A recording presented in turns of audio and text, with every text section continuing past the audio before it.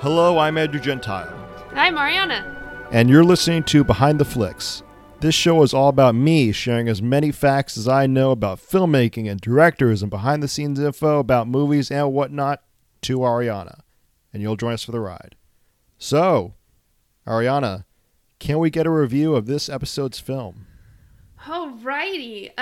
Short little review of City Lights. Andrew will give you all the fun little details about it, but basically, it's a very cool, it is a silent film, right? I watched it last week, and for some reason I'm brain farting. We'll get into that later, but dialogue-free, we'll put it. Okay, dialogue-free, Charlie Chaplin. He plays his, go-to character. What is his character called? The Little Tramp. The Tramp.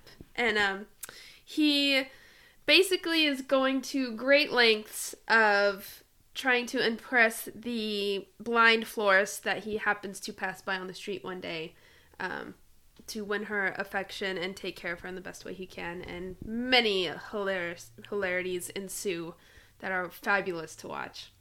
And it's a happily ever after rom-com. It's very sweet and fun. And what grade would you give it? Ooh, I would give this one probably... I would give this one a solid B. Solid B. It was really good, but the smile at the end, did it in. Something about his smile, it wasn't romantic enough. It was a little on the creepy side for my taste. That knocked it down a half a grade. I'm giving a horrified look right now. I totally disagree with you, but... You think it was sweet? The smile at the end? Yeah. That's considered one of the most moving scenes in film history. OMG. Because it's like a okay. First of all, let me just say I respect Ariana's opinion. As I Andrew. And we can disagree. Mm-hmm. But it's I don't know.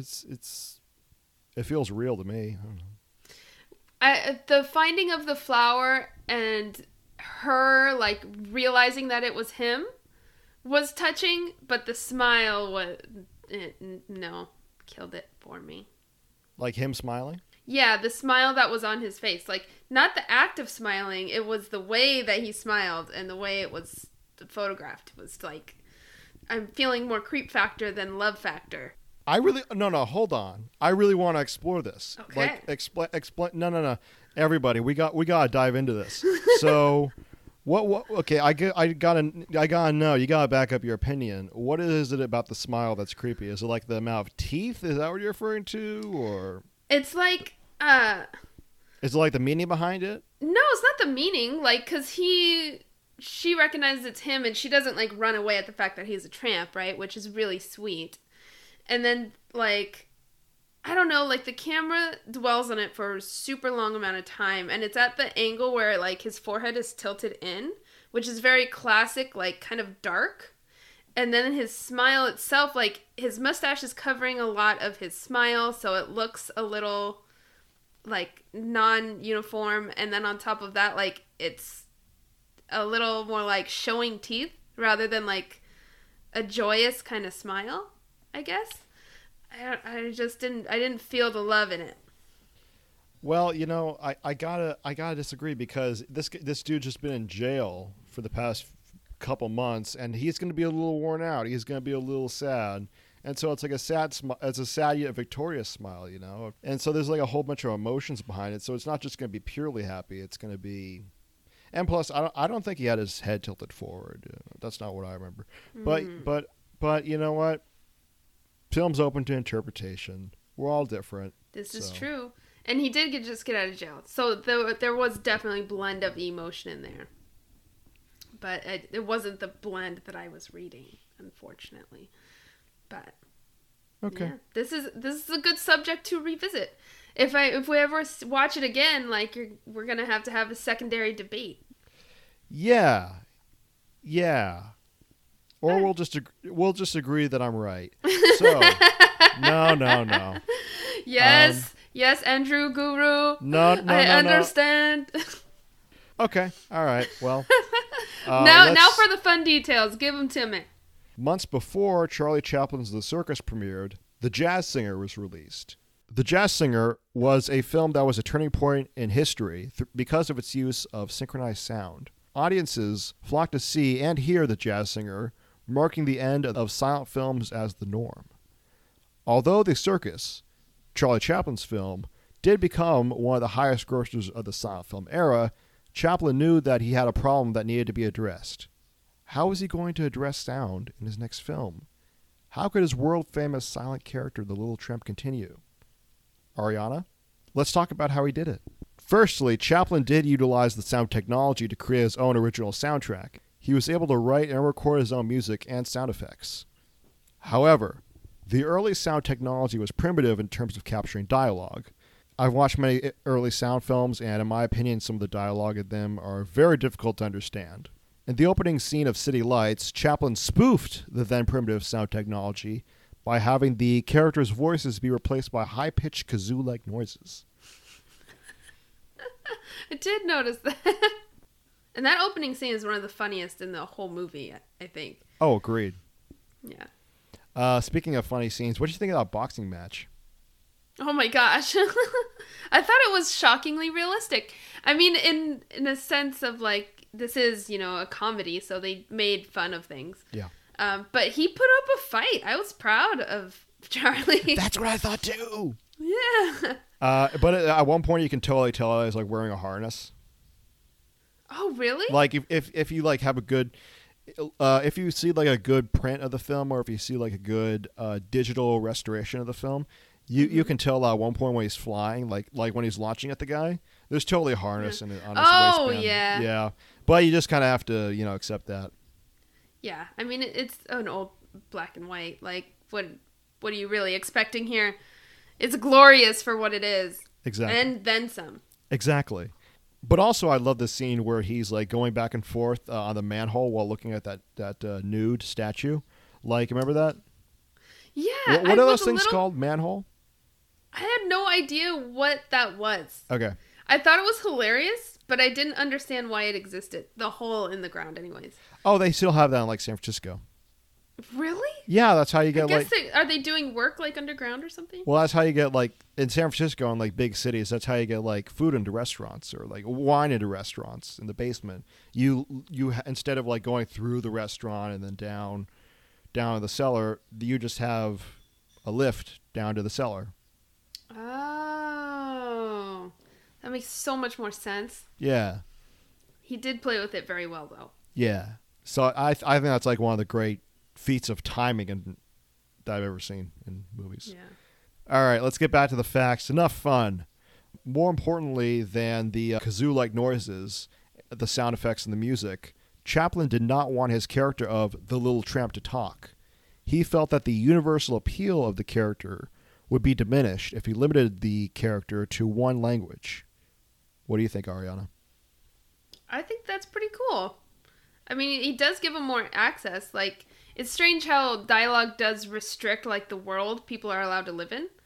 So it's kind of genius of him to be like, no, I'm not going to, feed into that thing that people want, because I know that not giving that to him will make him more diverse. Yeah, it'll make it more universally relatable. Yeah. Chaplin's reluctance to give dialogue to his character proved to be a challenge when it came time to think of how the Little Tramp and the blind girl, or the blind florist, would meet. The entire premise of City Lights is built around the blind girl believing that the Little Tramp is actually rich. How can a filmmaker execute that premise convincingly without any dialogue? Well, the solution took a while for Chaplin to think of. Because Chaplin was the head of the studio that funded his own films, that studio being United Artists, he could take as long as he wanted to create his films. So, while he thought of a solution, Chaplin shut down filming for months. So they started to film this movie and stopped because he couldn't figure out how to fix that problem? Yeah, he would start movies without having a complete script. He would just have a few things going and then say, okay, we're filming that. What? Yep. So confident. Yeah, you can be that when you're Charlie Chaplin. Yeah. Then, when Chaplin thought of a solution, which was to have the blind girl hear the Little Tramp exiting a car, which makes her think that the tramp is rich, Chaplin resumed production. And I think that's like a really brilliant move. Like I mean, it's such like an economy of like an explanation. You know, it's so economical in terms of like, oh, this is such a simple solution. Like having the little, like you visually convey that the blind girl's hearing this. Like that's a piece of brilliance that Yeah. I mean, I couldn't think of that. Because like you said, it's simple. I mean, back in those days, like people that had cars, I guess, were of the wealthier variety. Mm-hmm. And like the world that she lives in, she lives on the street. She hears people going in and out of cars and out of shops, walking around all the time. Yeah. So it makes sense that is something that she would notice. Right. You know, but like you said, doing it visually too, it's like, boy is skilled. Yeah. Speaking of the blind girl, Virginia Cheryl was cast in that role. However, Chaplin was so caught up with filming other parts of the film that Cheryl had to wait to film her scenes for months. She openly complained, and Chaplin fired Cheryl during production. Initially, Chaplin replaced her with Georgia Hale, his co-star in The Gold Rush. However, Chaplin realized that he was too far along in the filming to refilm all of Cheryl's scenes. So, when Chaplin asked Cheryl to come back, she did, so long as she was given a pay raise, which she was. Way to go, Cheryl. I think she earned it. Hell yeah.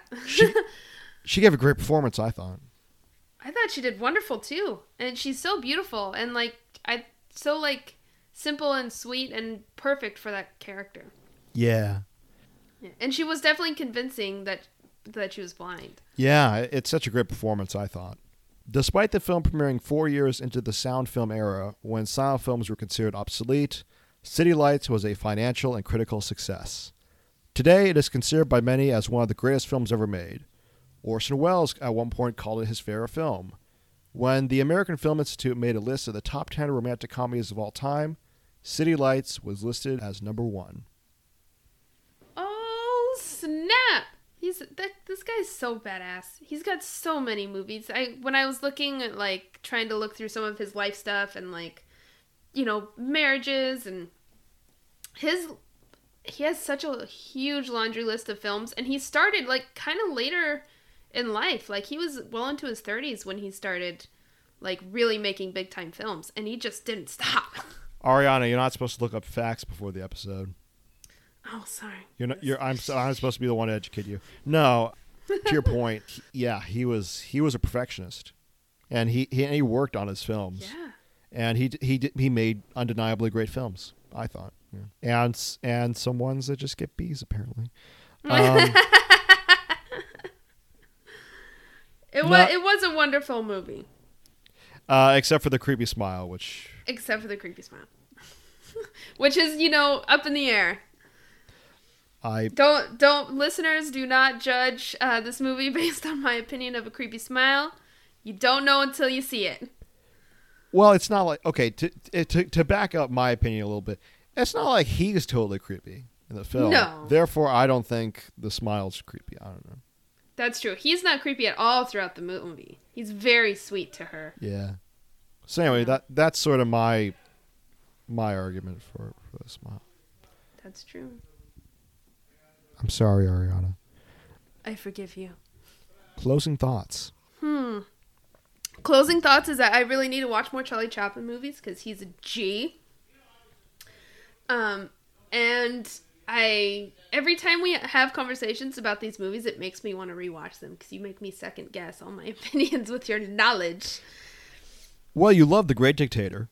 I did love that one. So I mean, it's sort of a wash, right? You know. Yeah, he's got such a variety, and I like that all of his movies, including this one, yes, it's a comedy, but there's always this touching feel to it. He has such a realness, and it's not something maybe it's just the texture of silent movies that hits you a little differently than the movies we're used to. Right.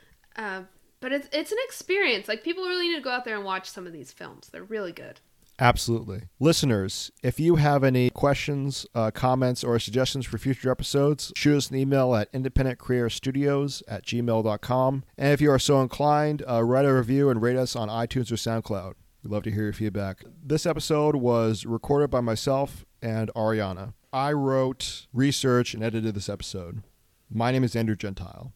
This has been an Independent Creator Studios production.